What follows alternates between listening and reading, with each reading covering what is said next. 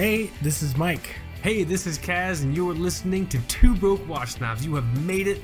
We have made it to episode 100. Our centennial. It's right. That's the word centennial. That's 100, right? Don't give these assholes any of the credit. We have made it to episode 100. None of you douchebags. No, I think everyone helped in their own way, regardless. I'm kidding. Episode. I'm kidding. Yeah, he's kidding the same way you called you all cocksuckers when you bought his Glycine Airman. He's kidding in the same way. People don't forget, dude. They don't. Yeah, I still forget. kind of get heat from that. I'm sorry. I'm sorry. It's all good. I have one. You got one. They got reissued. They're on mass drop. Everybody has them now. It's okay. It's okay. I'm sorry. The internet forgives you, man. But no, we made it to episode 100. It's funny because it didn't really occur to me until I guess we were like talking about what we wanted to talk about, and we were like texting earlier today, and I'm just like, holy shit, it's been 100 episodes. I remember recording episode 1 in my old apartment on the couch with like a horse blanket over me in a reclined position, and I was eating like crackers, and I was recording my track on my phone, like holding my phone, not even like with like headphones, like a person from like, you know, the 21st century or whatever. So holding my phone, just speaking into it. That was, so if you go back and listen to episode 1, it will be an audio archive of me just being fat on the couch talking into my phone. I had just gotten fired from the FAA as a controller, and I was recording on a like a nightstand. I didn't even have a proper desk because I moved back in with my dad, Right. along with my wife. So you can imagine how Oh my god, I remember that. Jeez. Yeah, I was living with my wife at my dad's house, recording this podcast with a 2011 MacBook on like a nightstand.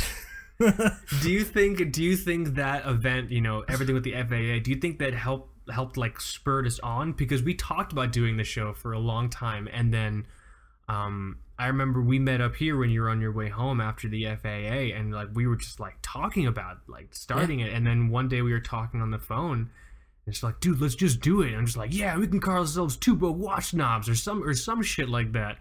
And then we just did it, and that was episode 1. We were terrified. I was so scared during episode 1. Yeah, I literally had like at that point I had nothing else going on in my life, like zero. Yeah, that's so heavy, man. So it's like time to move back in with dad. That's no. I just remember we were fun. recording. It's just like you like watches. I like watches too, man. Yeah, heap. And like now it's just unfiltered, foul mouth, orological smut. We've just mudslid into the gutter of the watch podcast world, and it's fantastic. If you ask me, I wouldn't have it any other way. You know, It's a good time. There are a lot of watch podcasts now, and I haven't like. they've been growing. It used to be just like a handful, but now it's like a lot. I feel You know what's weird? I used to listen to podcasts when we started doing this, but not so much anymore. And then I guess in my absence, there have been a lot of new watch podcasts happening, and that's totally fine. I feel so out of touch.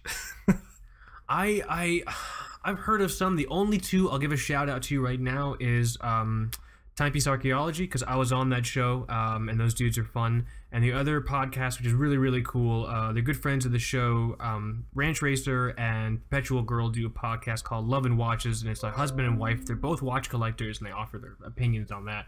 I don't know anything else about any of the other podcasts. The other ones, I don't even care. There's some that I'm not going to name. I've tried listening to, and I'm like, I'd rather eat my own fucking face than continue listening to this show. I'm not going to name them. That's just not cool. It's a lot of dedication, you know? It's a big time commitment. I don't know. It's just when you're on a podcast and you don't even sound happy to be on your podcast, you probably shouldn't even be doing it. You know what I mean? Mm-hmm. Just people, I don't know.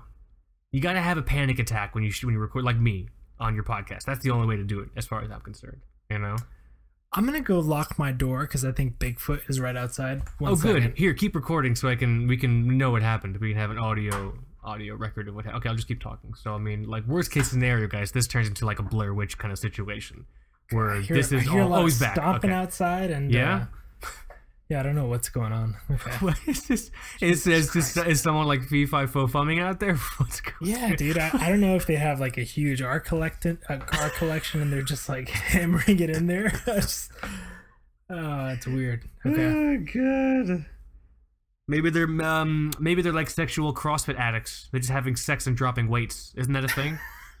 Isn't that like a segmentation of sexual CrossFit?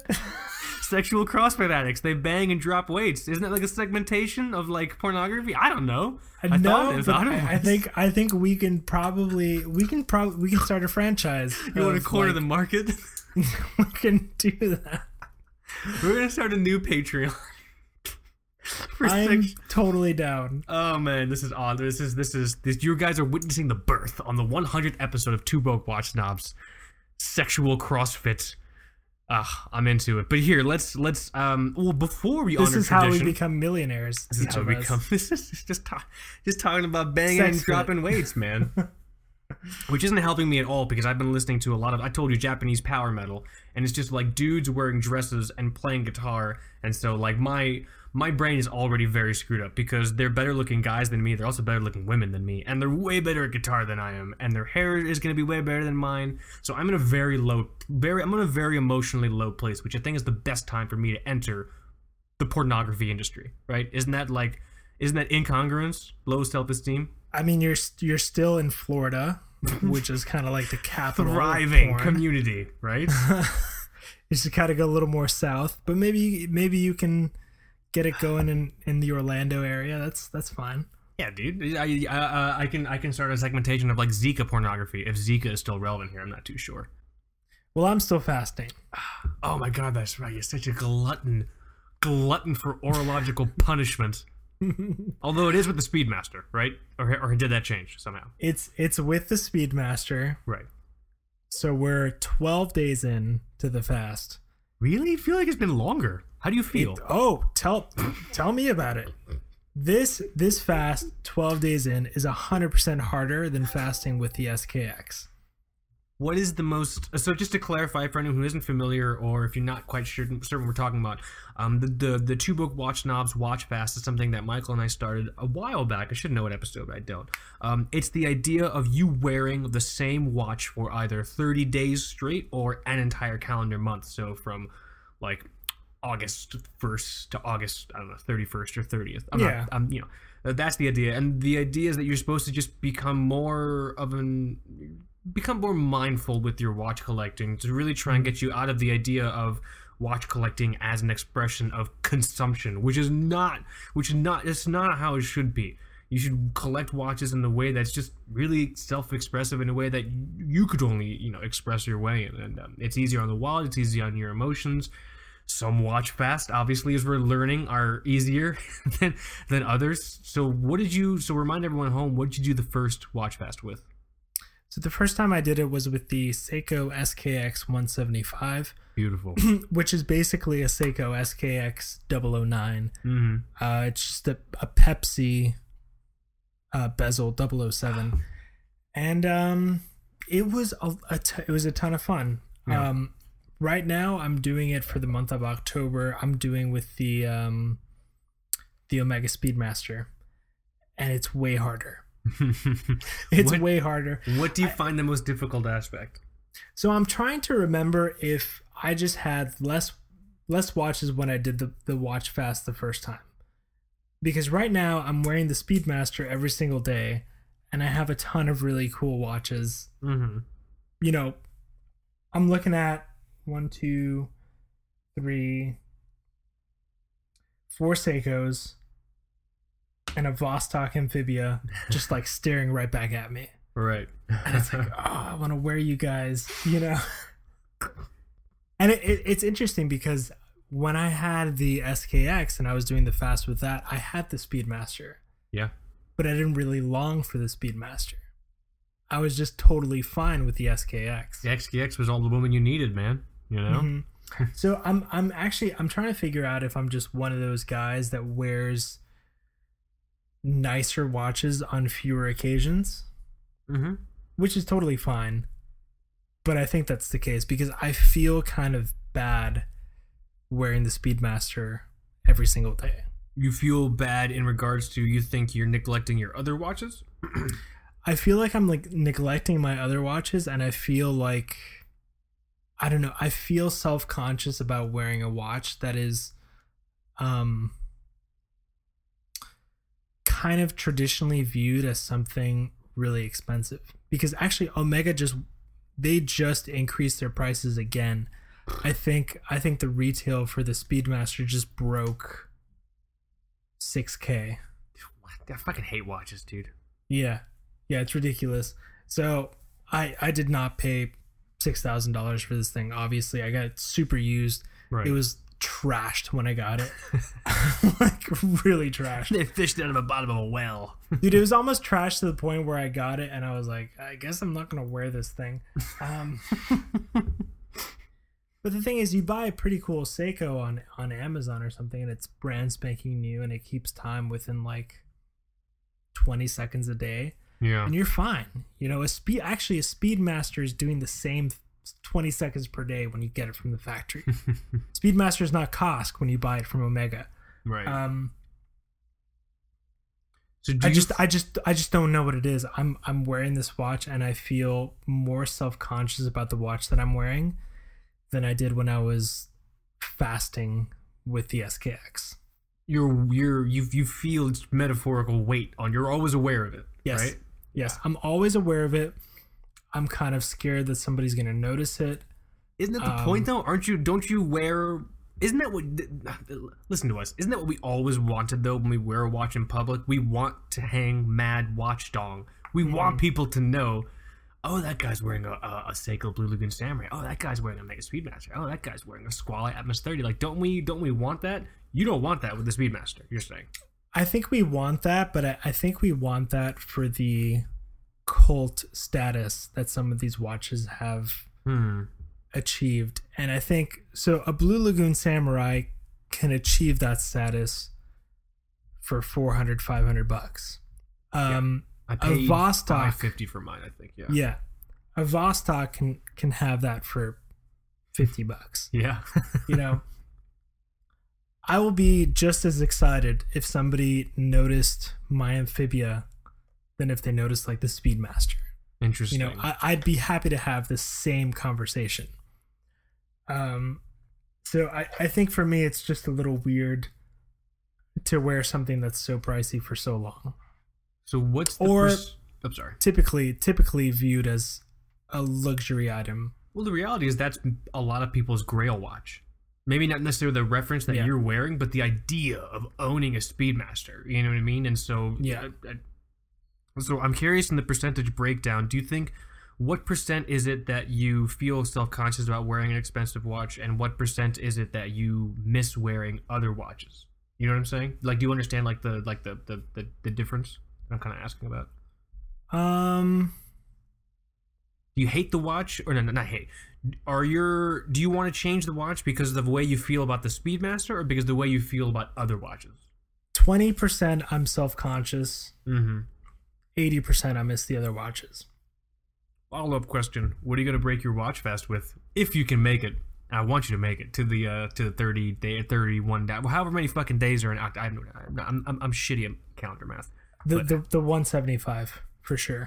The Seiko. So cool. It's a really cool piece, man. The 175. I just I like it a lot. It's really, really cool. And right now, you know, the weather's getting colder, and I don't know, it looks nice, man. I don't know. Is someone knocking on your door? Someone's like hammering something. I don't know what's going on. Maybe they're like Morse coding for help. Do you know Morse code? You were in the FAA. Do you know Morse code? I used to know Morse code because I was in Boy Scouts. And that's right. Were you an Eagle Scout, or was that someone else I was talking to? I wasn't an Eagle Scout. I got to like Star, and then I quit. Isn't Eagle Scout like a big deal? Like you have to kill a bear with a toothbrush under a full moon, like to get Eagle Scout? Isn't it like a you big gotta fucking do like deal? a project for your school. Like you gotta, I don't know, awesome. like clean up a beach or something. No. I should have finished it. I feel I'll bad. litter a beach if I need to, but I'm not gonna fucking do anything for my school. I hated it. I was a shitty student at school, man. No, I got to star, which is you get to star and then you get to life and then you get to eagle. And then I got into skateboarding and like punk rock and I quit. the true rock star story. I was straight laced. I was in the Boy Scouts. Then I discovered skateboards and girls and punk rock, and that shit went all out the window. Yeah, that's pretty much it. That's so heavy. I never did Boy Scouts or any of that stuff. I ate a lot. That's fun too. I sat down a lot. Played a lot of video games. Hey, you can still go camping and feel like you're in Boy Scouts. That's totally doable. Well, there's a campground here in Disney. It's called Fort Wilderness. It's really cool. It's also where the Circle D Ranch is. The Circle D Ranch is an active like stable, and these horses are treated like fucking celebrities. Cinderella's carriage horses are there. It's like 12 like little white horses. And then the headless horseman horse is there. He's this giant the horse is the size of like a Sherman tank. Like you don't understand the size of a horse until its asshole is literally above the top of your head. You're like, you're a giant fucking animal, dude. You could literally shit on top of my head, and me like fully standing up. I almost said fully erect, but there's connotation there. So fully standing up. You know what I mean? That's the other Patreon. I'm just gonna make some noise. So I mean, there's so much noise happening. Okay, are you okay? Do you need help? Tap Morse code to me. I don't know Morse code, but I'll. Actually, if you're actually like, are you doing like the apartment thing? Are you hitting the wall? I just wanted to make some noise because there's so much happening right now. So did you hit? So it sounded like you hit a wall, right? That was a mic stand with a steel base on my wall. I just wanted to get in the game, man. The full Steve Tyler. Did you hit the wall that you're sharing with your sexual CrossFit addict neighbor? Well, I don't know. It's definitely not my neighbor's. I think it's the upstairs neighbor. Gotcha. And they're actually kind of nice, so I feel bad now. Well, But maybe they're being murdered, and the sound that you're hearing is the sound of the murderer killing them. Go help them, right? Well, you'll get the update on episode 101. Episode 101. Michael, former Star Scout, lets old woman die. I have no idea. I don't know who your upstairs neighbor is. I'm assuming it's an old woman. The headline is stronger if it's an old woman. It's a very, very sweet old couple. Oh, that's perfect, dude. Yeah, she's a retired copywriter, and he's a retired like minister. You are living in a Stephen King novel. You even live in the Pacific Northwest, Michael. These are excellent candidates for murder. All right, in a story. Just want to clarify. I'll let you guys know. That's crazy, man. Well, I'm happy you're doing the watch fast. I might do one after you. I might do it with this Casio Wave Scepter, man, that I posted earlier last week. Last week when you guys are hearing this show, I saw that. It's a nice photo. The photo's okay. It's a little rough. But the watch is super cool. I love that watch. Shout out to Tritium Balls. That me having that watch on my wrist would not be possible without him making it possible. So want to do like a review and a write up for that and everything like that. But maybe I'll watch fast with that. There's just something so I don't know. Like I throw it on and everything just kind of like makes sense. You know? Yeah. I just love being able to see so like the that's seconds. What you're wearing now, right? For my wrist check? Yeah. No. Okay. Should I go for my wrist check? I totally forgot we're doing a wrist check. No, I forgot to. I thought that's what you were wearing. No, I just started talking about it for some reason. I'm for the wrist check of the 100th episode of Two Broke Watch Snobs. I'm wearing what else? I'm wearing my Raketa Big Zero. Nothing else felt right to mark the special occasion than the Raketa Big Zero. I actually wore it. Is that what you wore on episode 1? I fucking hope it is. I don't remember what I wore. I either wore this watch or I wore my Seiko SNK 805, the green one, because those were like the only two watches I had at the time. I still have my black one. I still have the 80. think it's the 807. We should do a giveaway at some point where we give away all the colors. Right? That would be badass. That'd be sick, dude. That would be like that's like some Double Dare prize money shit right there, dude. Yeah. All 4 or 5 of them, or whatever the fuck it is. That's nuts. Is that to the same person or to 5 different people? I mean, I think it'd be hilarious if it was the same. What's one person gonna do with the same watch in 5 different colors? What better way to mark a 2 broke watch snob's occasion than to do that? I don't know when we'll do that, but I mean, all in all, you're probably looking at maybe $350 for like fucking 5 watches. Yeah, it's like a month's worth of Patreon money. We can do it. Yeah, right. Maybe one day. We already have our next few giveaways planned. So, but yeah, I'm wearing the Raketa Big Zero.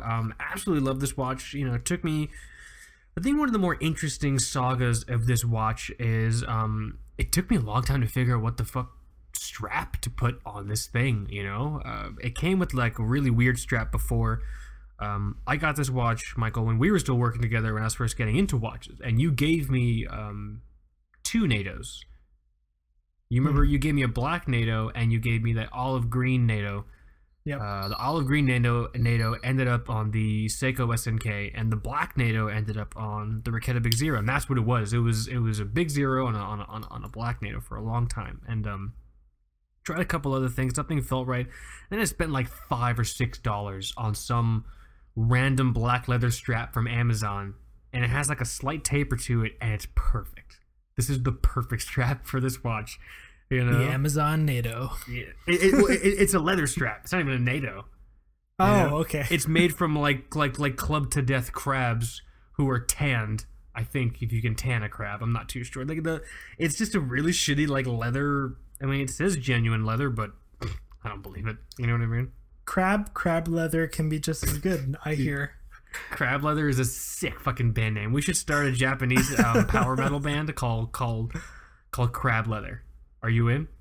We don't even have to be good guitar players. We can just play, like I said, we can play the same riff for 4 bars. You can copy and paste it for as much as you want. You can run Beat Detective, and you can quantize everything, and it'll be like your Steve Vai. I'll just do my Segovia scales on delay and just loop that shit and just like I think people just have their minds blown. They're like, oh my god, they're so good, dude. No, we're not. We know 3 things, and we do those 3 things over and over again at the same time. Can we please have a record deal? You know what I mean? That's the order of operations, right? When you, because we were both in bands. When you were a band, wasn't that like? Didn't you see that as like Muhammad's Mountain? Wasn't that it? Wasn't that what it was all about? You know. But then I got the record deal and I realized how much it sucked. Well, it depends, because I think most of the time when you do a record deal, it's sort of like a weird, and you correct me if I'm wrong, it's like a version of a loan. They give you money to record stuff or whatever, but then you have to work to pay them back, right? So the way that it was for us, we got money to record the record and hire a producer, which was really fucking cool.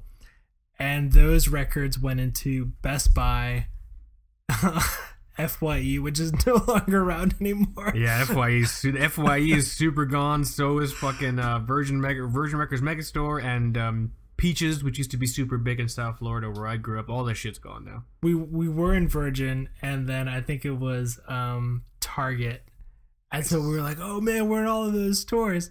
And then you get like an advance, like you get the record deal and you get an advance. So a lot of times you get an advance in the form of a check, but we got a box of CDs, and they were like, yeah, so these are the CDs that you can sell and keep all the profits.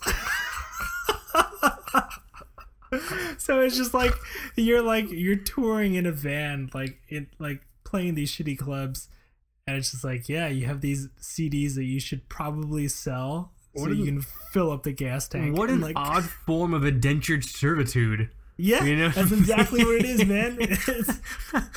So, but to answer your question, yeah, the record deal was like Muhammad's Mountain. Yeah, that was like the ultimate goal, but it's not that big of a deal, especially today when you can just be a YouTube star. Oh my god, it makes so much more sense to just do that shit. Just go on fucking YouTube. If you have any aspirations of being like an author or a musician or some kind of like motivational speaker, anything where you're leveraging like entertainment or presentation skills, just take that shit to YouTube or Amazon. Amazon, you can self-publish like for free, and people make a lot of money doing that. Just, don't even, it's not worth it. None of the, at the time, the bands I was in, we were all like, yeah, record deal, but we all knew in our heart of hearts that we were too shitty to ever be like recognized by anyone in that sense. So like I was in really bad bands. All right. Just to clarify for everyone, Michael was in good bands. I was in very bad bands. I played with a lot of bad bands that had record deals, so don't worry. Equal opportunity, man. Maybe we could have done it. Maybe we could have made it big, dude. Oh man. Telling you, dude. But yeah, so fucking wrist check. Sorry. We're in the Rekieta Big Zero. Really interesting. We probably should have talked about this before we jumped on air, but fuck it. I saw this watch for sale. A user informed me that this watch was for sale on a pretty popular like vintage watch website, and they were like, "Oh, hey, can you take a look at it and let me know if it's real?" I probably shouldn't be talking about this, but whatever, it doesn't really matter. I went and looked at it, and I told the listener specific couple questions to ask, the seller. And they asked the questions, and he told me the responses, and I'm like, "Oh, it's not real." I don't know what to tell you, but it's just super. Did I tell you about this, Michael? Yeah, a little bit. Yeah, it's just not real. But here's the crazy part: they were charging $200 for it. That's wild. I mean, if it was real, maybe, because the condition was fine. I mean, the condition was fine because it wasn't real. But if it was real and the condition was fine, because the thing is, the Big Zero prices, dude, I don't know what's happening to this fucking watch, man. It's becoming harder and harder to find something that hasn't had some counterfeiter's fucking nuts dragged across the front of it. You know what I mean? Like, it's just because there's some really bad fakes out there, like really, really bad fakes. It's just, and so I'm very happy to have this watch.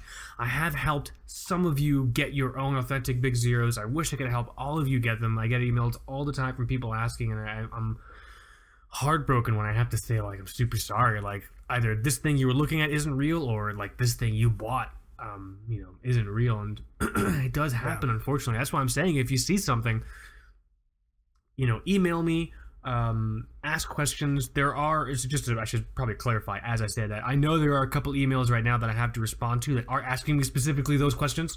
I haven't gotten to them yet. We are, as always, we're backlogged on emails, so we're doing our best. I think you were in there last time, right? You were in there hammering out some responses, right? Yeah, just trying to trim down. How many Russian watch emails did you see? I saw a few. Yeah. God damn it! I'll leave those to you. No, you should answer them. You should answer them and just say, "Dude, fuck it, just buy a Rolex. Just buy a Rolex, Rolex."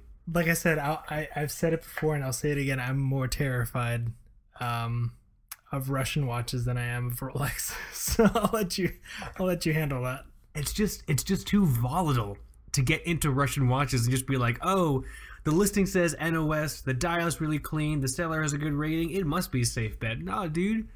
I mean, it's just hold on, my cat's here. What's wrong, sweetheart? Are you okay?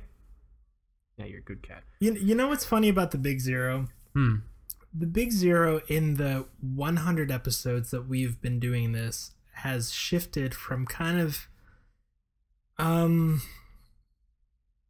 just strictly a cult classic. Okay, you think so? To something very, very volatile. Oh, I see what's happening. Okay. To something like, I'm sorry to say this, like one Hodinkee article away from total chaos. So you think if Hodinkee, I'm trying to say anything bad, you think if Hodinkee writes an article about the Big Zero, it's over?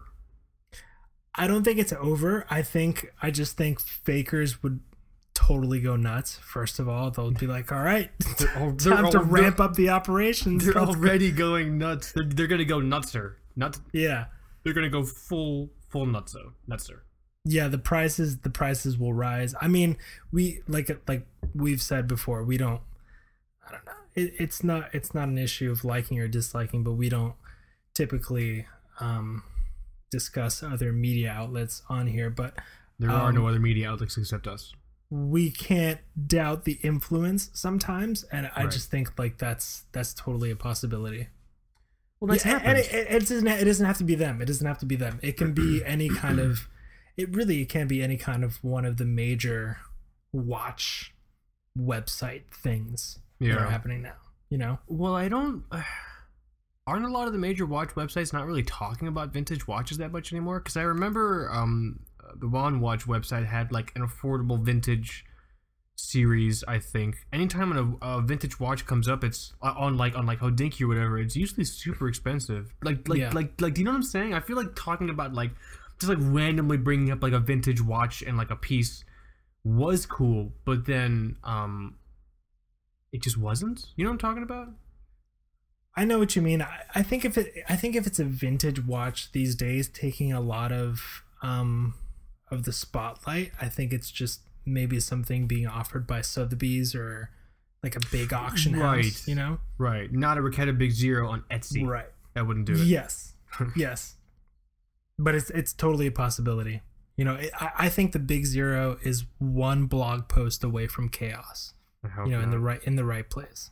I hope not. Hey, we all have to. Each and every one of you, we got to make sure we work hard to make sure no one else finds out about this fucking watch. All right.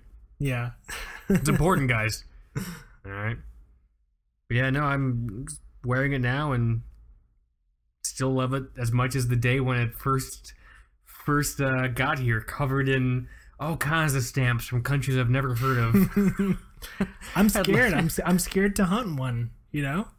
Do you want a Big Zero? We've talked about I'll buy one. There are other versions of the Big Zero, but it's hard to tell the difference between what's an actual alternative version of the Big Zero. So alternative being anything that's not this white dial with black applied markers, and then what's just a fake version of the Big Zero. So one of the ones that is an alternative version of the Big Zero is the black one, black and chrome. Yes. You've expressed interest in that one. Well, I'll tell you this. You gifted me a vintage Russian dive watch. Mm-hmm. I have a modern Amphibia. If I dabble in vintage Soviet watches again, I would like to either find... So I can go one of two ways. One is pricier. One is, from my understanding, more affordable. I would try to find that chronograph, the Strela 3017, or you don't want the Strela, you want the Seconda. You specifically want the black dial, Western import Seconda 3017. I like that one. Yeah. And I haven't checked pricing on these in a while, but I also do like the Copernic. The Raketa Copernic is so cool. It is so much fun. It's a very fun watch. I feel like together with the Big Zero, those two watches can probably spike up pretty quick.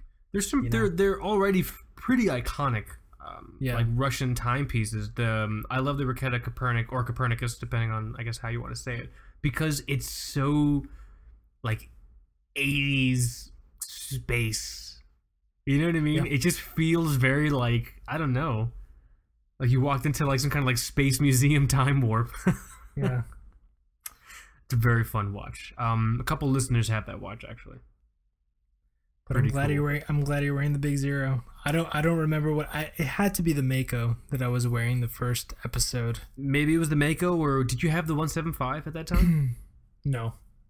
Maybe I bought that in Seattle. Are you sure you weren't wearing the Patek for episode number 1? Did you go and dust off the old Patek? The Patek I keep offshore. Okay. You know. You keep it offshore with your Rembrandts and the rest of my assets, you know. Right. Your Stradivariuses, the rest of your... Exactly. Yeah, that makes sense. I mean, that's just smart. I feel like that's just smart asset handling. You know what I mean? Can't trust the banks. You gotta, you know, my buddy Vlad in Russia right now, you know, he gives me some pretty good advice on where to keep your paintings and stuff. So, and if I recall correctly, he got you your first ever Fabergé egg. So I mean, that's just fitting. Yeah, right? Yeah. I usually just pull out the Fabergé eggs just for Halloween and fall in general, like those decorations. Do you have any idea how much of a fucking mic drop a Fabergé egg would be as a Halloween decoration. Like, oh, we got spooky skeletons. Oh, we have a graveyard. I have a fucking Fabergé egg with an eagle that flies out of it when I open it up. But you just leave it at the front door. Just leave it at the front door, and people are just like, oh shit, I'm not fucking with this guy. Dude, so Halloween's always been a big deal for me because so just to let everyone know, this episode doesn't really have a topic. I don't think. I think it's us just looking back. This is great. We're 40 minutes in and we're just talking, so I'm really happy about this. I think this. You guys wanted to hear about watches and you bags go to one of those and hiking. No. You get some NyQuil and you find a pillow. You find one of those other podcasts. All right, as far as I'm concerned. Yeah. Except Timepiece Archaeology or Love and Watches. Those two are awesome. They're the ones you get a pillow for, as far as I'm concerned. I mean, I'm really not making friends right now, am I? It's all good. We're fine. I'm your friend. Got my can of. Thank you, man. That's all that matters. Man, I love you, man. That's all that matters. Let's listen to cross-dressing Japanese power metal together. It's just two cool dudes listening to two other cool dudes in dresses playing guitars. Are you in? I'm in. That's awesome, dude. But yeah, so Halloween is a very big deal in the Kaz Mirza household. Not like here, but growing up, my mother, you met my mother at my wedding, or you saw her from afar. Fabulous woman. She's okay. It's okay. You know what I mean? My wife was very into her style. My mother has worked very hard to cultivate a style very akin to an unaging Slavic vampiric princess. Does that make this fucking God? That's horrible. Did I take that back, Ma? Does that make sense though? I'm just picturing someone that bathes in virgin blood. But yeah, dude. Why do you think I got out of there, man? I can't. All the screams. No. So Halloween's a big deal. My mom loves Halloween. She decorates the house with corpses, fake blood. She's like, oh gosh, get me the spray bottle so I can spray the dummy's wounds so it looks like they're fresh. But like, Mom, this is not a conversation you should be having with your like 10-year-old kid. We're talking about psychological ramifications that we're gonna be feeling the ripples of forever. It's not just a conversation about you asked me for a spray bottle. I'm gonna be talking to a therapist about this, sucking my thumb when I'm 35. I know it, Mom. She hangs corpses, like she'll lynch corpses in the front yard, and we have like a big Halloween party, and it's all this stuff. So Halloween's like a super big deal, like where I grew up, and we have to go this year. We have to go. My mom's like, you have to dress up this time. You know, you can't just go as. I tried going last year as a newsie, like from a little newspaper boy, but I just ended up looking like a broke ass caddy. Like it didn't really I didn't see it through all the way because I didn't give a shit. You know what I mean? So I gotta figure out what to wear this time. But what are we talking about? So yeah, just to let everyone know, this episode's topic, it's us just looking back on 100 episodes. It's a huge milestone. I'm a lightweight. I'm halfway into my fucking IPA, so I'm already I'm already feeling it. You know what I mean? Do you remember, so I'm on the SoundCloud right now, and I just wanted to go back to the single-digit episodes, which it just blows my mind. Yeah. And I'm trying to find some topics that we can maybe look back on. One of my favorite single-digit episodes, episode 9. Episode 9, of course. The first time we felt that we weren't alone, and just like talking about this stuff, is the first time we had Terry on. Yeah. First time we ever had. So Terry from Toxic Natos was our first guest ever. He was actually the first person to email us. He made the really hilarious distinction. So he emailed us and he said, you know, he thinks what we're doing is like really cool because we're just like dudes talking about our genitals and talking about watches. Orological bar talk. Long live orological bar talk, my friends. And, you know, that resonated with him, obviously, because he's very, very he's just a real person. He's running his brand Toxic Natos, and he's doing it incredibly. Love everything he's doing over there. And so, we were talking with him, and I think Mike and I it must have been you. You must have just been like, because you say this casually all the time. Yeah, we should get him on the show. Like, if I mentioned something like, oh, I saw Little Richie in the airport. Oh, we should get him on the show. It's like, really? All right, I think Little Richie, is he dead? Is Little Richie dead? Oh my God, I'm so sorry if he's dead. Wait, when you say Little Richie, is that the same? Is that Lionel Richie? I only know Lionel Richie. Who's Little Richie? Tutti Frutti. Oh, okay, so these are different Richies. Quite. I believe so, quite. I only know Lionel because apparently he was almost my dad. Is that how it works? That's how it works. It's that easy, people. It's just that easy, man. But what was I talking about? So we with Terry, and Terry reached out to us and like, oh, we should get him on the show. And I think we asked him, and he's like, yeah, that'd be awesome. And we had him on the show, and it was incredible. It was an incredible experience because A, we weren't alone. Yeah. B, it was feeling. It was the first time I had someone I respected straight up just make fun of me, like on air in front of thousands of people. Never meeting him. Without what'd you say? Never meeting him either. Never meeting him, and he just like he called me tuna balls, and he told me I was crazy like a hyper chihuahua, and I'm like, man, my self-esteem is taking a fucking pounding right now, dude. But it was good. Like that was just it was an incredible. Terry, if you're listening, it was awesome. It was an honor to have you on as the first guest in single-digit episodes. And it was just great because we're still super close with Terry now. I mean, check out his website, check out the products. We're always. I have a Shiznit on something at all times. Right now, I have a Shiznit on, I believe, my Orient disc, the really, really wacky Orient. So go and check out the stuff that Terry's doing. It's just super cool, and that was probably the single digits. That was a highlight for me. What about you? What about you? Single digit episodes. What was a highlight episode? Speaking of which, I just got my first 22 millimeter Shiznit. Cool. I just kind of wanted one for the watches like the SNZH, the Mako, the SKX. Is the Mako 22 millimeters? I have one here. Mako's 22. Oh, I'll bring up the Mako bracelet options soon. Okay. But as far as single digit episodes that I really enjoyed, I kind of enjoyed episode 2. Do you remember that? That's when I went to the tequila event. The Dobell Tequila Hodinky event, right? Oh my god. So I don't know what I was doing there, but it was in South Beach, and wasn't Jack Forster there, like talking in front of like a display case of like date just from like that a condor wore as it got killed or some shit? Like, didn't they have like a display of watches and they tried to like pair them with tequilas? So he was definitely the coolest part of that event. The thing is, I rolled up there in like a Prius when everyone was doing the Uber Black, like showing up Miami and like the caddies, and they're hanging dawn. They're showing up in their Teslas and their fucking Lamborghinis and shit. The AMG or whatever. Yeah. So it was kind of fun. It was kind of fun to show up there, and the dude, asked me, are you on the guest list or whatever? And I was just like, I got like some email, but it was so strange. I really did enjoy the fact that I did not know how to drink tequila. Because apparently you can sip tequila and kind of enjoy it like wine. Yeah. But tequila, in my experience, has been like a shot drink. So I was just taking shots, and I went around like this whole kind of. They had this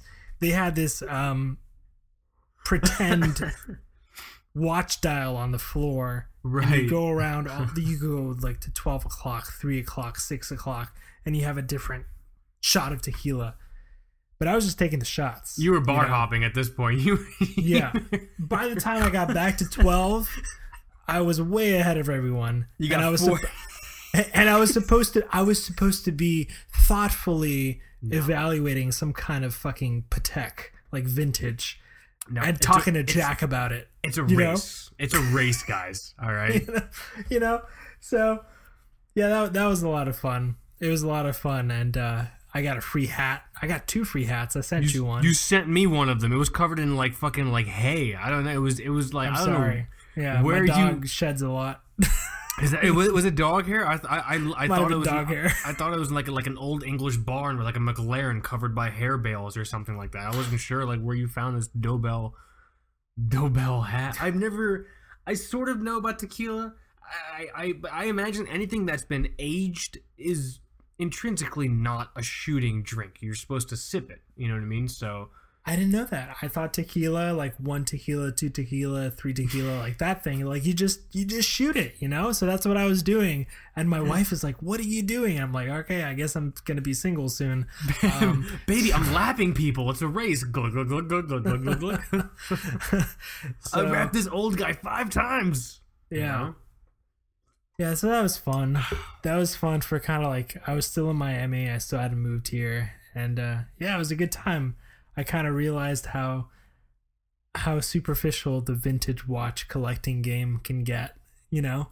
It's interesting. When we first started doing the show, we had very specific, I think we didn't really have a direction, but we had very specific perspectives in that it's going to be us hanging out and talking about watches, and we're not necessarily going to, I'm trying to think of a way to phrase it, not deviate from that idea, but not really let any sort of outside bullshit, you know, influence us. And I don't think we have. I think we've kept, I mean, the reality is if we weren't recording and we were just on the phone, we'd be having the same conversation.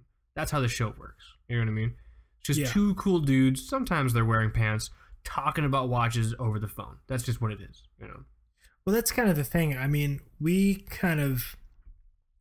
left the job that we were both working at, and then I stayed there for a bit. And then I moved on to this like totally insane career journey. I was living in Oklahoma. You had just moved to Orlando. You took like, how many trips did you take to move your shit from like Davie to Orlando? It was stressful. It's pretty stressful. Nuts, man. I've moved a lot in the past few years. I tip my hat to you, man, for making that many trips to move your stuff to Celebration. Yeah. Goddamn. But yeah, we had like some serious radio silence for a while when you were just starting that new job, and I was in Oklahoma with the FAA. But the thing is, we would just, if we did text, we were just having these really profound discussions about watches and watch collecting. And I think when everything kind of came crashing down for me, we were like, okay, like let's just chat about this on air. Like let's literally just hit record and talk. Yeah. And that's what it's been. I mean, the quality, you know, the audio quality for like the audio geeks out there hasn't even progressed that much. You know, it's literally just two dudes hitting record. I'm going to stop you there, Star Scout. It has progressed, I think, more than you realize. And just so everyone's aware, that is completely due to Michael's hard work. Michael, you work very hard to do all the audio process. I show up, I talk about my dick for an hour and a half, and then I leave and have Coke and a smile. You have to stay here and listen to my dumb voice while you do all the audio processing. I think the show sounds way better than it was before. Obviously we've talked about before, like upgrading equipment and everything like that, you know, but that's down the road. But from where we were to where we are now, I think it's killer, dude. I think the quality has improved a lot, you know? I feel like I should probably use something else besides like a 2011 MacBook. Yeah, man, you use what you can, right? You know? You know, I'm looking at this thing right now. It's chugging along. It's picking up my audio. Good job. Good job. Good for you. MacBook from 2011. As I tap it, it just freezes like kernel panic. Bleeblorp does not compute. Oh, that reminds me of the missing episode. Oh my god. You guys. Do you remember the lost episode of Two Broke Watch Snobs? I don't know the number, do you? I do. I remember the topic. I don't remember the number. It was. I'm not going to give any details. So there's a deep dark secret. Deep dark Two Broke Watch Snob secret, and that there is. This is like deep state kind of stuff. Yeah. Yeah, this is heavy. This is for classic. This is on a need to know basis. So if you don't need to know, I'll give you 3 seconds to leave. 1 potato, 2 potato, 3 potato. Okay, I assume you've left. And then people who need to know are still in the room or in traffic, or wherever you are listening to the show. There is a long lost episode of Two Broke Watch Snobs. So what happened was we recorded the show and it was great. There was jokes, there was laughing, there were highs, there were good times. And then we hit the end record button, and then I don't remember exactly what you said, but I remember how it started. It was on your end, and you go, Oh no. And I'm like, what happened? Do you recall exactly what happened to make that episode the lost episode? It was a good old-fashioned kernel panic. That's what for the IT guys in the crowd. That's all it was. It was a kernel panic, unique to like Unix like OS systems. So the Mac would just like freaked out, and I was not able to save what I had done. Like there was no way to recover my portion of the episode. So what I'm sorry, was... I'm looking at you, MacBook. I love you, man. You've been doing this for a long time. Oh, girl. Please don't freak out on episode 100. I just remember when you said the words, track is gone. I lost the track. I was sitting there.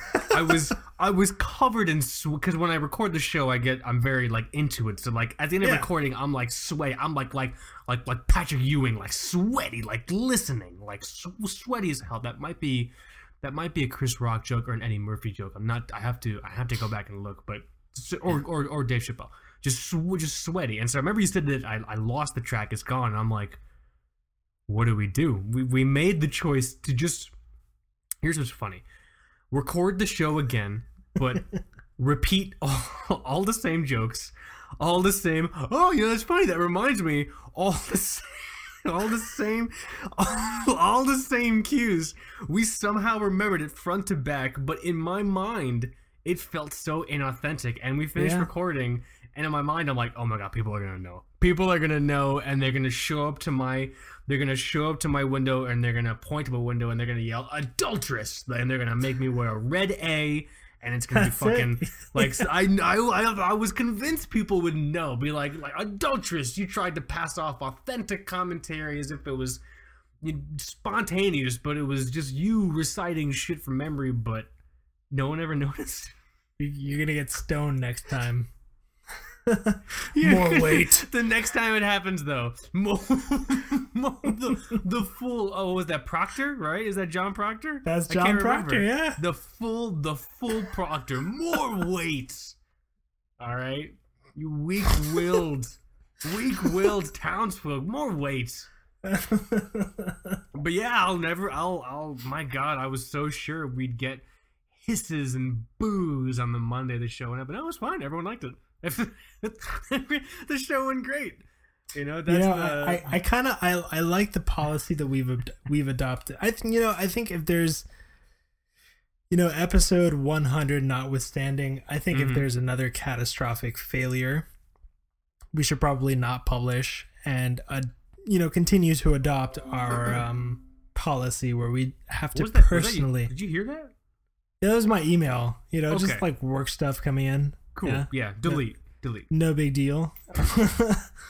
And we have to give away a watch from our personal collection. That's what happens. Those are the stakes. Those are the stakes. They're that high. So the next time we commit some sort of podcast faux pas, we give away a watch from our personal collection. So if I fuck up or if you fuck up, I have to give away my Slava Medical, or you have to give away your, I don't know, 175. Right? I mean, I gave away a marathon not long ago. Give away Remember a that? marathon. Who won that? CK Fournier, right? Yes. Yeah. Yes. Yeah. I hope you're enjoying that thing. The loom is nuts. It's tritium, right? Yeah. Those things are awesome. But yeah, the stakes are high, man, to publish this every week, and we've been doing it for 100 episodes. Dude, one episode. Although there were some times, and I do still regret this, that we didn't publish an episode. One of them was my wedding. Well, I think you got some PTO for that. Well, I think you're good. No, I think I should have been on my Disney honeymoon cruise, shushing my wife, recording the show. I think that was the proper. Baby, hush! I'm trying to talk about Seikos. Or just some. No, hush! Leave. I don't care. Put on a robe. Like, I should have gone full dedicated. I'm gonna pour again. I'm almost finished with this can. It's like a pint can. A pint can. A pint? A kint. Ooh, that's close to being the other C word. It's like a kint. And I'm almost finished with it, and I'm still like thirsty, but I don't know if I should go get another one because if I drink, what is this? It's 7% alcohol by volume, so that's like more than like your 7%. Pretty good. Yeah, it's okay. Usually, I feel like IPA is usually around 10. It's better. It's definitely more stronger, quote unquote, stronger than like your typical like American sort of Pilsner style. So that's like what 3 or 4%. You know what I mean? By the way, I love that C word, but I'm not allowed to use it. I've been deferring to putz, which is that's like a Yiddish insult, I think. Is the rules against the C word is that like handed down from your wife, right? No, she doesn't mind it, but I feel like people get really upset. Like I've said that in front of people, and they're just like, "Wow, like you really took it too far." Dude, so my wife loves that word. I love that word. It's fantastic. It's warm. It's fast. It's snappy. You know. But I don't know. My wife, who's this beautiful woman, is very, very just like wonderfully just like colorful, like just like white, beautiful skin, wonderful, just like brown, like brunette hair, and these great round features. She's almost like doll faced. She loves that word. She curses like a sailor, like it's no one's fucking business. You guys think I curse? This chick puts me to fucking. She's like the 1-inch punch of cursing. And I'm over here doing. In Massachusetts. She's from Massachusetts. They don't. You like them apples? They don't fuck around, Massachusetts, man. You know. She's never seen that movie. That's how Massachusetts she is. She's never seen Good Will Hunting. I feel like that's super meta. You know what I mean? That's fantastic. That's like someone being from Key West and never having a conch fritter. It's just like, that's for tourists, bro. You know. My favorite. I have a conch fritter. I have a conch story. I was on a Disney cruise. I have all kinds of stories, man. I was on. This is a 100th episode, and I'm drunk. If I drink two, but if I finish this one can, I'll easily be three shits. There you go, 3 sheets, and I'm never coming back. But I was on a Disney cruise, and my wife and I, we did this like snorkeling thing, and we did it with like a few other couples, and it was like super weird because like I'm uncomfortable being in a closed room by myself with my shirt off, but here I am on a boat with like other strangers without my shirt on, and I'm just like trying to cover my nipples. I don't feel comfortable like with the strange folk without wearing a shirt on. And so we go snorkeling, and then we get back, and the captain's like, oh, you know, while you guys were snorkeling, I dove down, and I got these fresh guys here. We're gonna eat them on the boat, and he had a bunch of conchs, like they're like God's beautiful creatures, God's beautiful crustaceans, or whatever the fuck a conch is, crawling on the ocean floor, eating oil and plastic or whatever they eat. And then the next minute they were in the boat, and the guy's just like, "Who here's ever had conch?" And I raised my hand. I'm like, "You said conch, right?"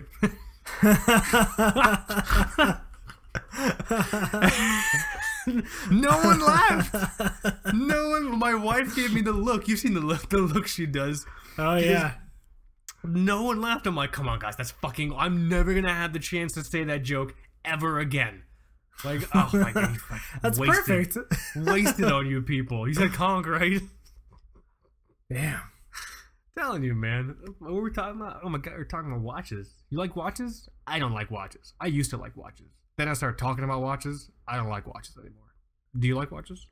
You know, I think we experienced this kind of transformative yeah, most def sort of pilgrimage that we made not long ago, and we got to witness how the sausage was made in Hong Kong, which was a fantastic journey. I would not, know.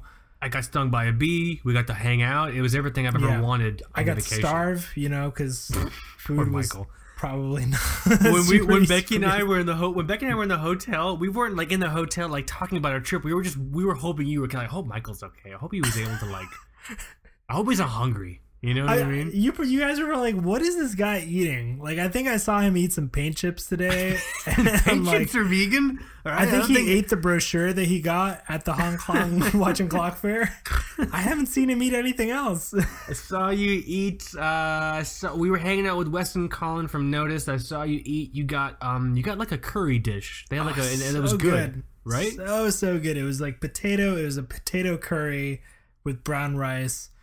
No greens, but man, it was so good. It looked good. It's funny. I haven't had meat in I haven't had meat in a while. Mm. And what really, really like clinched that is I was watching an episode of Parts Unknown. Anthony Bourdain, may he rest in peace. And he was in he was in Oporto in Portugal, I believe. I think it was Portugal.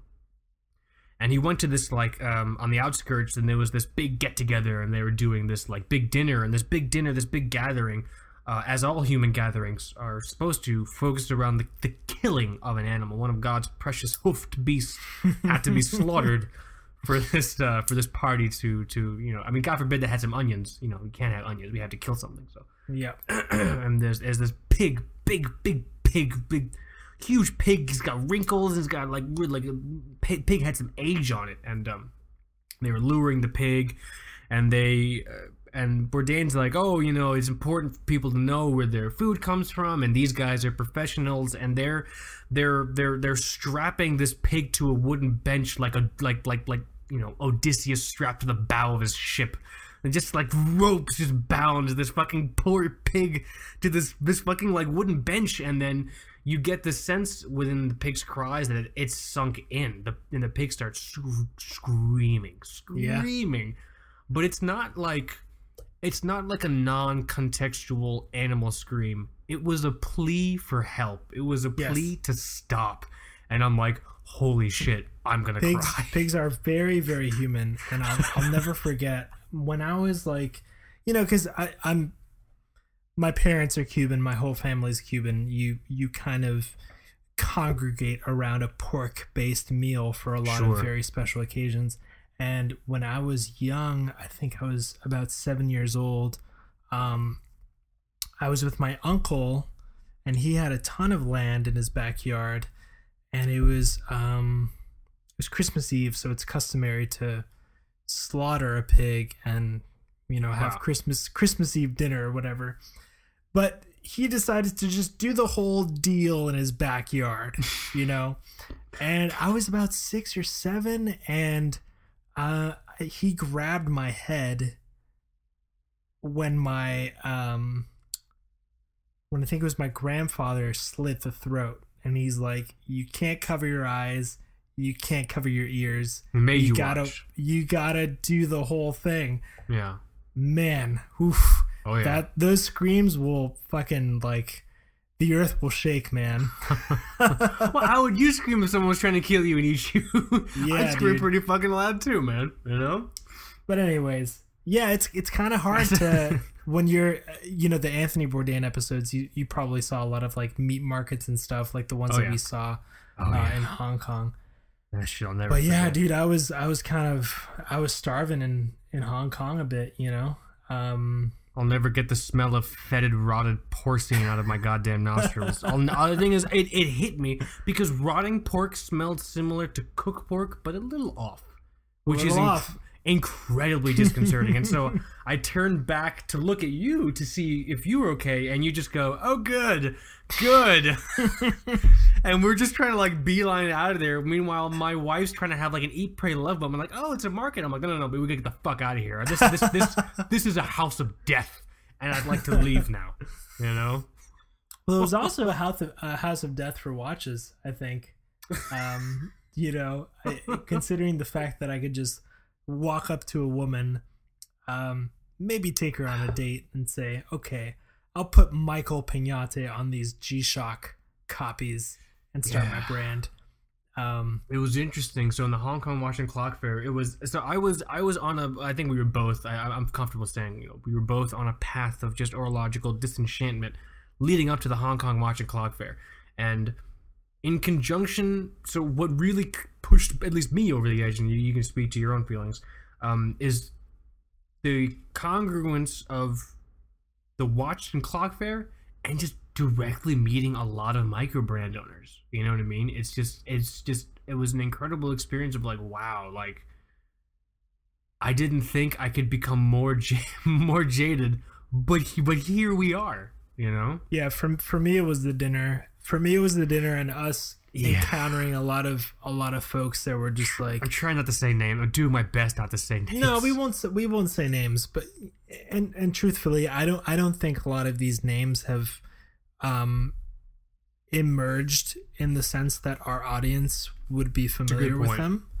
But a lot of them were just like, we would ask him. You would ask them actually. How did you get into watches? Why did you decide to get into this? And a few of them were just like, I'm not really into watches. I just kind of did this. Or incredible. For something that's such a passion-fueled, thing, a culture, a passion for someone to say, "Oh, I started making watches." Like, "Oh, that's so cool. What kind of watches have you collected?" I don't really know. It's just like, what? Dude, what? Like, that's. But the thing is, it's just so that the only reason that's incredibly just disconcerting in terms of like my perspective is that when they make their brands, they make it seem like they've been involved in. There's some heritage. There's some involved. Right. Like I told that story about the guy leaving on the train and handing the watch to his son, and I'll always have time for you, and so that's why I've named my watches, railroad watches. Like they create this story because it's at the end of the day there is this difference between certain micro brands who let the product speak for itself, and I have no problem saying that one of the brands that does that is 100% Notice watches, right? Weston Cullen. Those dudes, they very transparent. It's two dudes. They regulate everything. They do everything. They're assembling, and they're very kind of clear about the process, and they're just letting the product speak for them. They don't tell the story. There's not this like artificial like turducken injected heritage. You know what I'm saying? Mm-hmm. But for some brands there is. And I feel like it's incredibly normal. And it's like micro brand one is like, okay, we have to think of a story to create the brand around. You know what I mean? Like, oh, my grandfather, when he was paying for my father to go to school, he serviced watches at Coney Island for a nickel. He used to service 2 Rolexes for a nickel, and so I decided to call my watch brand, Nickelback, although that name might be taken. But regardless, you know what I mean? It's just like, dude, like I don't. It's tough. It's very tough to be as passionate about watches as I know all of you listening are, and then to see and understand the mentality behind a lot of micro brands, and it's just like, wow, like where is it safe then for me to be a fan? Like, what brands should I believe in? Like it sounds really extreme, but I'm very passionate about. I hate watches, but I'm very passionate about watches. You know what I mean? Can I ask you, because the effect for me, at least since I've come back from Hong Kong, I've sort of set my sights on strictly established brands or smaller brands that we have interacted with personally. So to be completely transparent, I'm really looking at Notice. Yeah. I'm really looking at Hydus. I'm really looking at who else? Gavox. Hell yeah, dude! All about that Gavox. I'm looking at it right now. I'm looking at my Gavox Rhodes right now. But I'm also just, in a weird way, I got 100% back into Seiko. Mm-hmm. But just kind of with the idea of maybe picking up some of their, like maybe more of their affordable pieces. So like the Amazon exclusive Orange Samurai that came out, which has dropped. It's dropped down to like 260, 270. Get the fuck out of town. That's a ridiculous price. I've been telling some listeners that I may actually just wait till Black Friday, to see if there's a good deal. So I've strictly gotten back into Seiko, kind of ignoring a lot of the limited edition sort of stuff they've been doing. But I feel like just to interject, I feel like most popal. There you go. That's how much I've had to drink. We're all popes now, guys. That's that easy. White smoke, pope picked. Sorry. I feel like most people are. Seiko is sort of we're all prodigal sons to Seiko. At some point, we come back. Yeah, we do.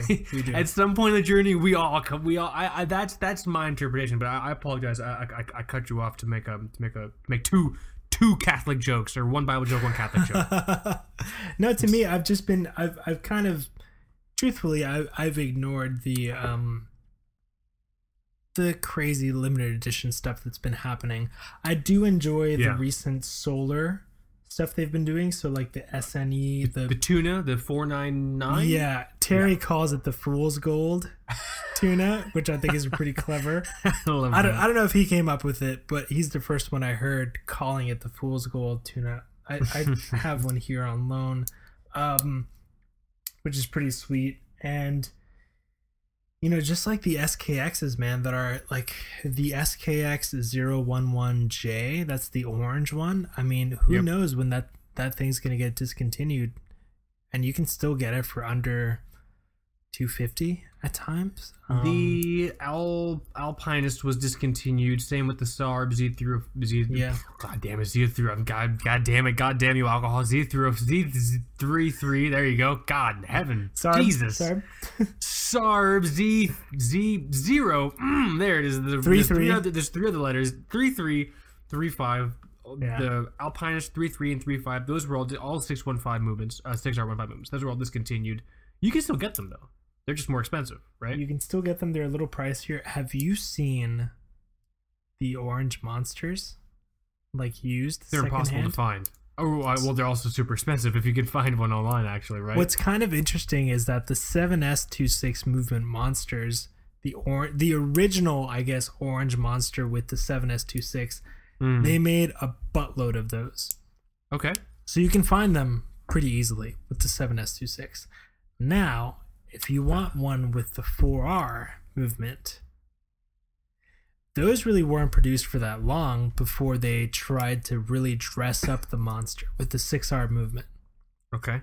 So if you want that orange monster in between the 7S and the 6R, if you want one of those, dude, they're getting up to like $800, $900. Jeez, I could finally buy one of my coveted Seiko Transoceans. Yeah, and you know what? Random Rob is the one that stood on the mountain and proclaimed, the apocalypse. This was gonna happen. You hear that, Rob? You're our Ides of March. That's awesome, man.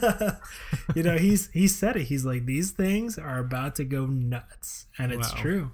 It's true. So, after Hong Kong, I've just been sort of coming back to a lot of the stuff that really got me into watches in general, and looking not so much at the Seiko stuff that has been super exclusive or super expensive, but just things that maybe are still available but may be discontinued soon, because I'm kind of, and I do still love the Alpinist. That's a nice watch. That's the result for me after going to Hong Kong. There was one unifying there's one common denominator in the last couple waves of Seiko discontinuance. Discontinuance is now a word. I just want to clarify for everyone. Wasn't it anything with the 6R15? Have you noticed that? I feel like everything with the 6R15 has been discontinued. And I'm looking at my Sumo right now, and it's shaking in its boots. That's a good point, because the Cocktail Time was a big one. They slashed that one and put a 4R inside. Yep. Cocktail 033, 035, Alpinist. I think the Shogun is gone. You can still get the Shogun, but it's been gone for a while, right? Yeah. Great watch, by the way. That's like that's the ultimate Seiko watch before getting into the like Marine Master territory. The Shoguns are titanium, right? Mm-hmm. Titanium. Wow, that's so cool. Yeah, that's a good point. The Alpinist is gone. I'm looking at my Sumo. If you guys are on the fence about the Sumo, go and check out my haiku review, because I wrote a review of the Seiko Sumo in the form of a haiku because it felt right for some reason. Make your decisions. You might want to get the watch sooner rather than later. I don't know. True. I don't know. The SBDC 033 and 031. Yep. Have been around for a while. Untouched. I'm playing with mine right now. Who knows, right? Can you hear me playing with the bezel on this thing? I can, yeah. It's first dive watch ever. And it ruined dive watches for me, because nothing else. It was so hard for any other dive watch to come close to the Seiko Sumo. But yeah, after Hong Kong and being so, I think we were maybe a little naive going to Hong Kong. It's funny because I thought we were perfectly adjusted. Like, oh, I know how the watch industry works, and Oh, I'm gonna burp. Fuck. Oof, that was a burp I couldn't trust. This episode might kick into awesome mode if I vomit in my own fucking lap, guys. I just want to point that out, all right? But I thought we were. I thought the world had beaten and battered and jaded us enough to be like, I know how the watch industry works. No. I mean, it's no. Apparently, I can show up to the Hong Kong Watch and Clock Fair, with $10,000 in my pocket, and I could walk out a brand owner. Mm-hmm. Potentially sitting on profit if my Kickstarter goes well, or if I can get someone to do a sponsored post about me, you know? So, utilizing maybe one of the 4 case manufacturers, one of the 2 crystal manufacturers, yeah, one of the 2 movement manufacturers. It's all combinations of the same thing. That's what I found pretty interesting. It's the same handful of factories that are really doing everything. The big difference, and so that's not to say that if you had a low quality piece from one factory that all the pieces from there would be low quality. No. The difference comes in how much handling the brand owners will choose to take during the process. Some people will just do everything through email, and they'll point and like, I want this, and that's it. And sometimes they won't even touch their watches. Other people will have an incredibly involved role, you know, looking at stuff, demanding prototypes, requesting changes, going physically to the factory, talking in person, that kind of like, and that's what makes the difference. It's not necessarily the fact that it's a sapphire crystal and 316L steel, which I don't even know what that means. But it's everywhere. It's like, oh yeah, my anal catheter is 361 It's literally steel. just it's literally just steel. It's just metal. It's hilarious. As long as it's not made of fucking rotted wood, I don't give a shit. You know what I'm free. It's not 316L is not a selling point. It's not a large value proposition for me. You know, but the difference is not the specs or like, you know, the crystal or the type of metal. It's just how much involvement a brand owner will have in the process. And a brand owner who is very passionate about what they do will be very transparent about their involvement. Like, oh yeah, I was at the factory and I was seeing the guys and I was talking through and I sent the prototypes back for another run. Those are the types of brands you want to flock around. I mean, like let's think. So obviously, notice we've mentioned a few times, Steve over at Raven, he's super involved in the process. Yeah, he's pretty transparent too. He's got his videos up and he shows you kind of everything from the receiving process to shipping. I'll never forget one of his early blog posts before he switched his site to the Shopify site. He did a blog post, hey guys, bronze moires or bronze megalodons are going to be delayed because the factory has off for Chinese New Year. And I'm like, oh my god. Are you supposed to be telling me it's made by kobolds in like the mountains of like Serbia or like somewhere romantic? You know what I'm saying? Like oh my god, it's incredible. Like I was, and one of my favorite experiences with Steve, I said this on the show before, is first time I met Steve at Raven Watches was at Wind Up 2016. And I said this on the show before, so it's okay. And someone went up to him and like very like aggressive, like, "Oh, hey, where are your watches made?" And he goes, "Hong Kong, like everyone else in this building."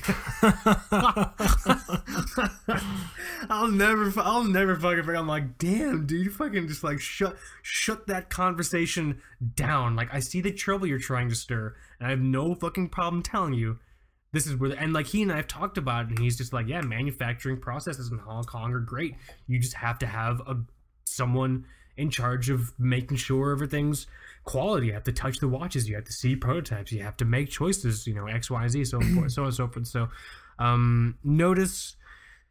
I know they're really, really big on that. Weston Cullen over there. Raven, Gavox. Obviously, Gavox is incredibly involved with the process of his brand. Michael Happy from Gavox is so involved in the process of his watch manufacturing that he barely even focuses on telling you about his watch brand. That's how involved he is. Yeah. In the watch brand. Go and check out Gavox watches, guys. I have a review. We have 2 reviews. Gavox Avidiver that Michael, you did, a very, very cool Avidiver. And I have a review of the Gavox Rhodes. Really, really fun piece. But who else? That's all I can think of right now. My beer's kicking in. I'm on beer right now. I'm high on beer. You know, I think I have I have faith in Troska. Remember? We ran into him in Hong Kong. We just like serendipitously, starring John Cusack, ran into him. In the middle of Hong Kong. It was like a situation where like, hey man, you want to go out for beers tonight? He's like, nah, dude, I have to like cross the border into like Guangzhou and meet with my manufacturers and make sure everything is good because delivery day is tomorrow. So he was a man with a deadline. Yeah, it's I appreciate that, and it was 100%. I reviewed a prototype on the site, and there were some little issues with it, which I brought up in the review. But he's like, I realize that I'm gonna meet with all of my different stakeholders and make sure that everything is all good to go because tomorrow is delivery date. And so yeah. I really admire that dedication. So that was awesome. I think maybe keep an eye on him, Yes, Traska, Raven watches, Notice, obviously Hiatus watches, DJ up in Buffalo. We talked about him on the show a lot. He's been in front of the show for a while. We reviewed 2 of his pieces. 3 of his pieces. No, we've reviewed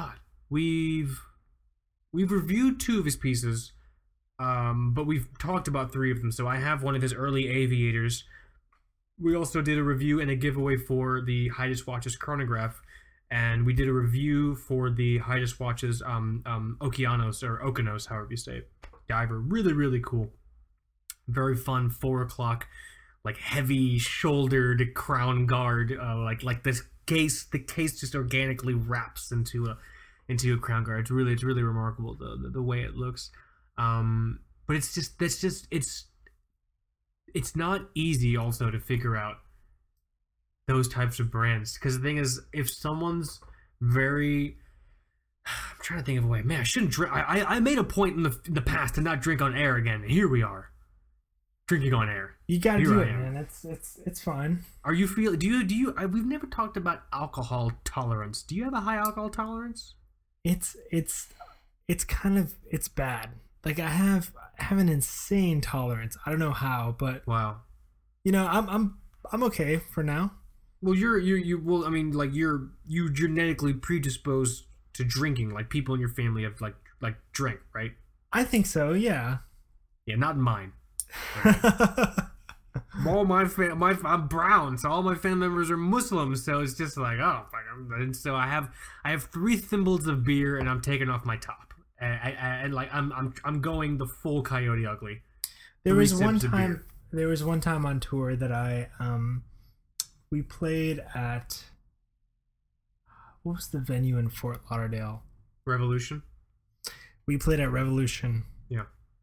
There was an after party, and I got so drunk that I pissed in the the buckets that the dudes that the bus boys, they bust the tables and they toss the dishes in these like kind of big containers and they walk around. Yeah, I peed in one of those things. You're such a monster. So, after that, I just figured I should tone it down, and I think I'm okay. I think my favorite drunk pee story is I peed on Fort Lauderdale Beach, which wasn't a big deal in the 80s because Fort Lauderdale Beach was riddled with homeless and heroin addicts. But Fort Lauderdale Beach has gone through a very aggressive gentrification when I was still living there, and so they're trying to be like South Beach for fat people. You know what I mean? So it's a horrible thing to say. I apologize. Fort Lauderdale Beach is totally fun. I have fun every time I'm there. It's very clean. It's very normal now. But when I was there drunk once, and I had to, nature was a ringing, nature was a rhyming and a chiming on my ancient marinering bell. It's a really weird, it's a really weird way of trying to say that poem / Led Zeppelin song. I think it's Led Zeppelin song, right? Rhyme chime ancient mariner. Yes. Yeah. Okay. Good. Thank God. Thank God. I almost had to burn all my guitar credentials at that point. Have a funeral pyre for my Strat, but I was pissing on Fort Lauderdale Beach, and it's like, breaking the law. I had like Judas Priest breaking the law like on loop in my head. That's the most exciting drunk pee story I've had. I did not ruin a busboy's day though. I can say that much. I did. I felt bad. I'm sure he's fine. Almost got arrested, but I'm sure he's got a story about the time Mike from Two Broke Watch Snobs took a leak in his bus bucket. Right? Oh man. What are we talking? We talking about watches? You want to talk about watches?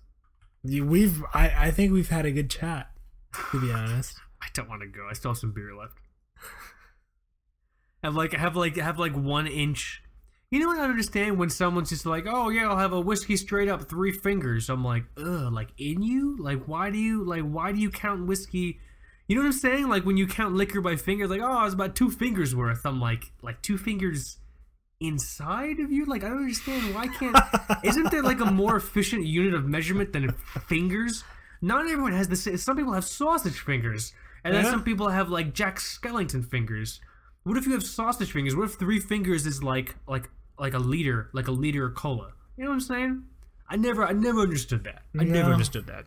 No, me neither. I'm also not a social drinker, if you guys couldn't tell. I drank alone a lot in college. I did a lot of my best drinking by myself on the floor of my dorm. Those were good times. I'll tell you that right now. You didn't drink alone at the last wind up. No, I drank together. Drank with you. Good people. Good people. It was me. It was Terry. It was Vincent Lyons, fantastic photographer. Yes, photographer, excellent photographer. Jason Halios was there. Steve Raven was there. The rest of his crew was there. You can socialize. Yeah, you're fine. I did. Well, I was an adult. You only sharpen your teeth by drinking alone as a child, which is what I did, and that's just really it helped kind of set the tone for the rest of my days until I'm plucked out of existence. But what was I gonna say? I was gonna say something profound. I think about Doritos, but are Doritos vegan? Have we talked about Doritos? Only some of them. So I'm so like I said, I've been eschewing I've been turning away from meat a little bit, and I've been doing research. Dude, meat is in everything in some way, shape, or form. You know what I mean? Meat is in.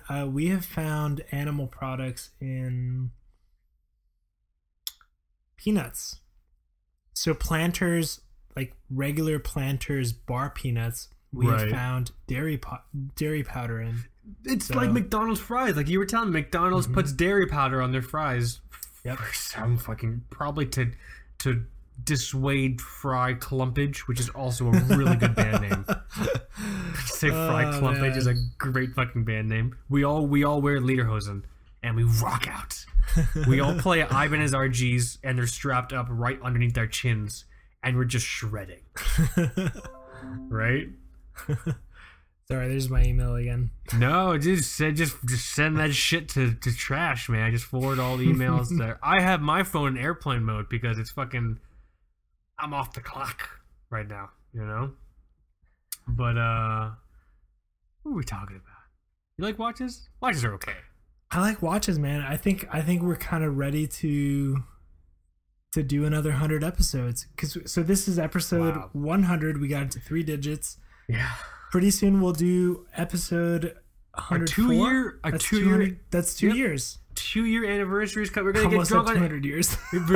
200 years. It's been us and that knight from the Last Crusades who was guarding the Christ's chalice from the Last Supper. Indiana Jones came and answered the question right. With that, us and that guy are doing a podcast. I'll tell you when I'm editing and a guest will send his or her track super late, it feels like 200 years. We've had some pretty harrowing experiences with getting guest tracks in. Pretty close to what we would consider a deadline.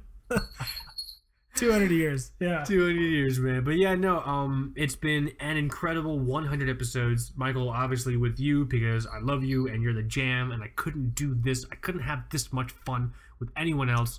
But also huge credit to each and every single one of you. You made the show possible. You made the show fun.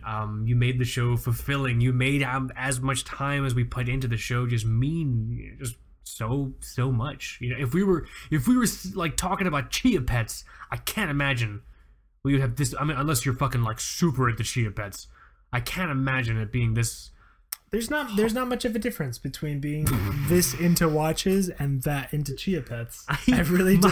Equally meaningless. My foliage isn't growing in even. I'm plus minus 45 seconds. There he is. The orological neckbeard. He's back. I should do a video review as a huge thank you to everyone that's checked out the video content that's on YouTube. More is coming. There's a Maurice Lacroix Icon Automatic video review up there. By the time you hear this episode, there will also be a video, just a video on the Slava Medical talking about how the pulse meter works, and also good stuff to come. At this point, should I start rounding down, Michael? Just to clarify with you. Should I start rounding? I think successfully we have produced the episode about nothing. The full Larry David, guys.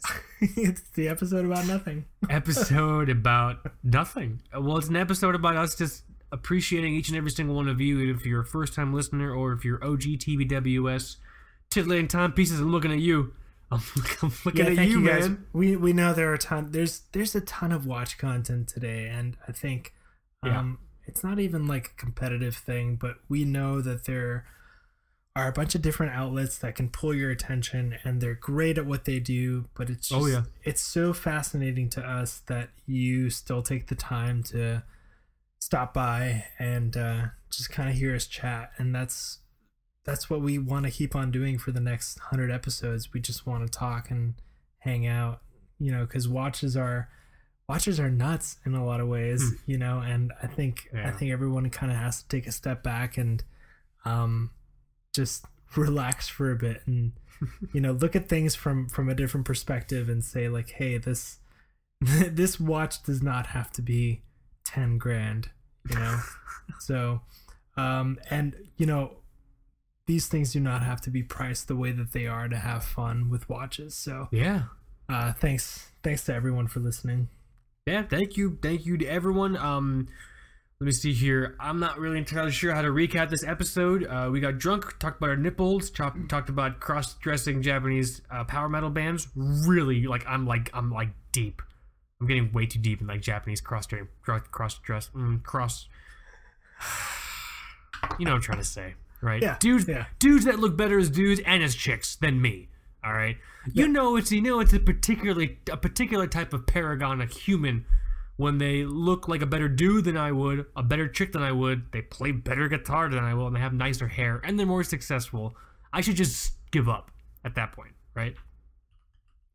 What's your life? You're my new life coach. I hereby dub you Sir Michael, life coach of. We can't compete at that point. We can't compete with the power metal cross-dressing Japanese heavy metal bands. That's what it is, So that's the recap. But if you.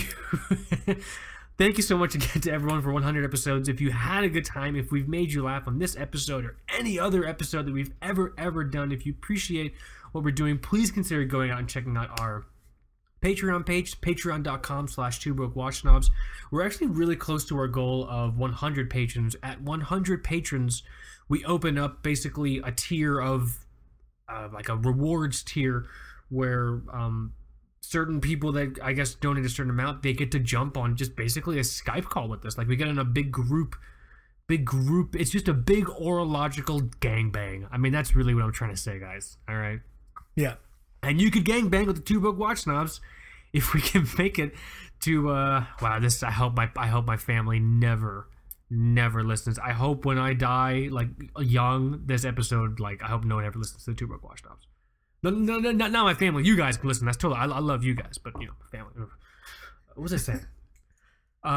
Please consider going and checking out our Patreon page. You can donate any amount you want. I believe that all goes to just helping us just do this, helping us make this show better each and every time for you, growing the show so we can get closer and closer to our ultimate goal of just being Two Broke full time. Two Broke full time means multiple podcasts a week, all kinds of just constant updates on the website. Yeah, you think we're funny because you see some small doses. Wait till you fucking hear from us every goddamn day. You're like, God, those goddamn Two Broke, or at least Kaz. Mike is cool. I'm very annoying. Michael will tell you. Michael tell me how annoying I am. No, you're not. You're not. You're lying. You're lying. No, listen, he's lying. No, You're not. I'm all the time texting about everything. Michael, my ass hurts. Michael, is this vegan? Michael, what is this? Is this watching a good? All kinds of shit. 24/7. What was I talking about? I wouldn't change a thing. I wouldn't change a thing. I'll leave it at that. Please consider going and checking out our Patreon page. I also want to give a huge shout out to Terry from Toxinados again, because we were on the phone the other day and he brought up something that was, I thought, really incredible, because it was the first time I ever heard someone articulate it about the growth of the show. He basically said, we're talking about the show, he's like, yeah, man, you're at that point. And I'm like, what do you mean? Like, you're at that point where you either have to scale back or you got to go for it. And I'm like, we got to go for it. There's no other choice. You know what I mean? We got to go for it. We got to grow the show as much as we can. Really looking forward to hearing from everyone on this very interesting 100th Centennial Two Broke podcast. There it is. 100th Centennial Two Broke Watch Snobs podcast spectacular. Like, you better start talking because I'm pretty drunk. No, yeah, but kind of just to Did we cover nipples yet? Echo on what Kaz said. Keep an eye out for a lot of new things coming along down the pipeline, and keep an eye out for our new Pornhub.com page. It'll be pornhub.com/twobroke-watchsnobs, and we'll be posting content there. Thoughtful, non-nude watch reviews. In collaboration with Riley Reid. She's a fantastic performer from Florida. You know, we're from Florida too, so yes, offer discounted rate. Offer discounted rate because we told you to keep her clothes on. Who knew? Who knew? So we can maybe she and I have the same wrist size. Yeah, someday maybe she can do watch reviews for us. But yeah, I think this is a good 100th episode.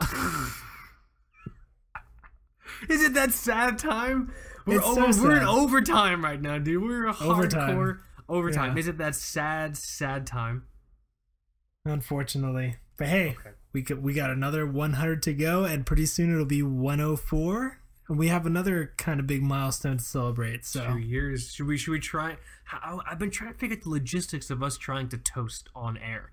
How do we do this? I have should we just like clink with our hands or what we're holding? We can just make the noise. You want to count to 3 and like the clap that we do? Make the noise with our mouths or with the drinking vessel? I have 2 drinking vessels here, so. Oh, so you're gonna clink them together? Okay, rock and roll. So let's do 3 and then we'll clink. All right, 1, 2, 3. I toast to you, Michael. I toast to every single one of you Two Broke Watch Snobs listeners. Here's to another 100 episodes, and we will see you in 4 episodes for our 2-year anniversary. Michael, you start the outro, and I'll jump in. Sad time. Are you still there? Did I lose you?